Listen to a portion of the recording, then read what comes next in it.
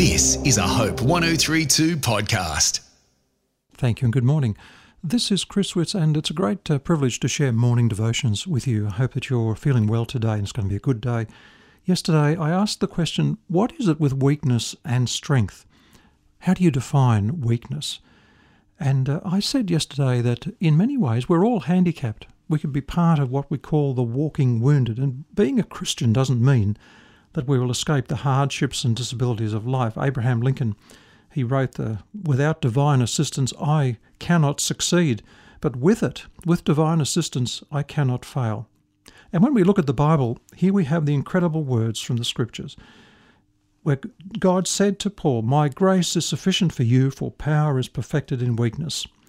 And so Paul said, "I will gladly boast all the more about my weaknesses, so that Christ's power may reside in me. So I take pleasure in weaknesses, insults, catastrophes, persecutions, and in pressures because of Christ. For when I am weak, then I am strong." And if there is a puzzle in Scripture, that's that statement. How can I be strong when I'm weak?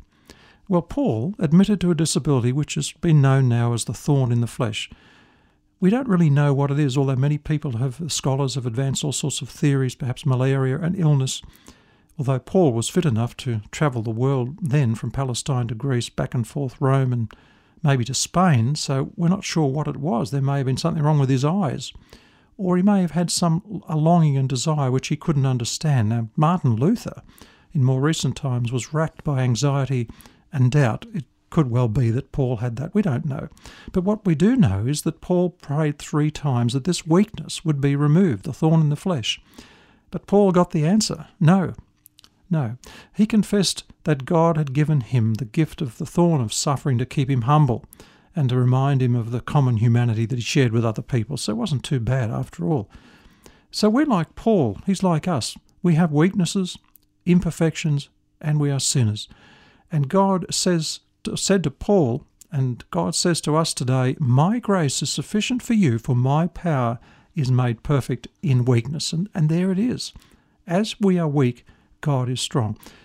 Yes, it's a puzzle. It doesn't make a lot of sense because in our society we admire the strong and the wealthy, the talented people that are successful. We want to be on the winning team. And it was no different to the time of Paul in Corinth. They liked and respected winners. They respected money and success. And these people had a hard time believing in a God who became a man, that Jesus was born, who suffered, who was crucified and died. It didn't make sense to them. How could you be a real man, if you like, by following Jesus, a man who died on the cross in pain and sorrow? And if the greatest of the apostles could not get God to take away this thorn, then who are we? So Paul says, "Look, I am thankful for this thorn on the flesh. There is power in weakness, because it's only through suffering," he said, "that God's grace is made clear." I heard about a man who had lost his son to cancer and had a dreadful time. And he said that he had been made much more aware of God's grace than ever before. Just by making it through each day and night with his grief and loss, he said, "I could feel that God was with me." Now, Paul talked about something similar. He said, we have this treasure from God in clay jars, imperfect things, so that it may be made clear that this power, the extraordinary power, belongs to God and not from us. We are afflicted in every way, but we are not destroyed. We might be struck down. The children's song says, "Jesus loves me." We are weak, but he is strong, but Jesus loves me.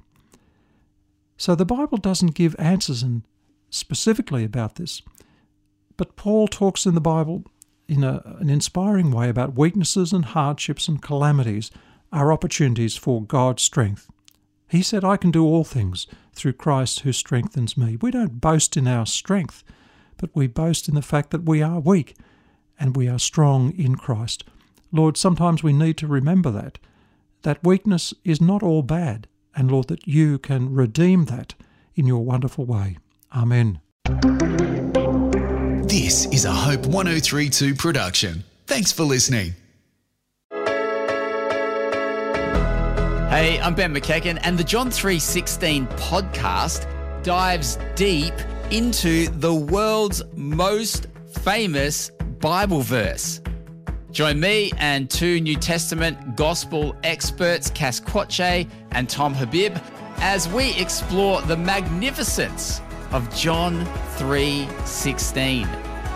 The John 3:16 podcast at hopepodcast.com.au or wherever you grab your podcasts.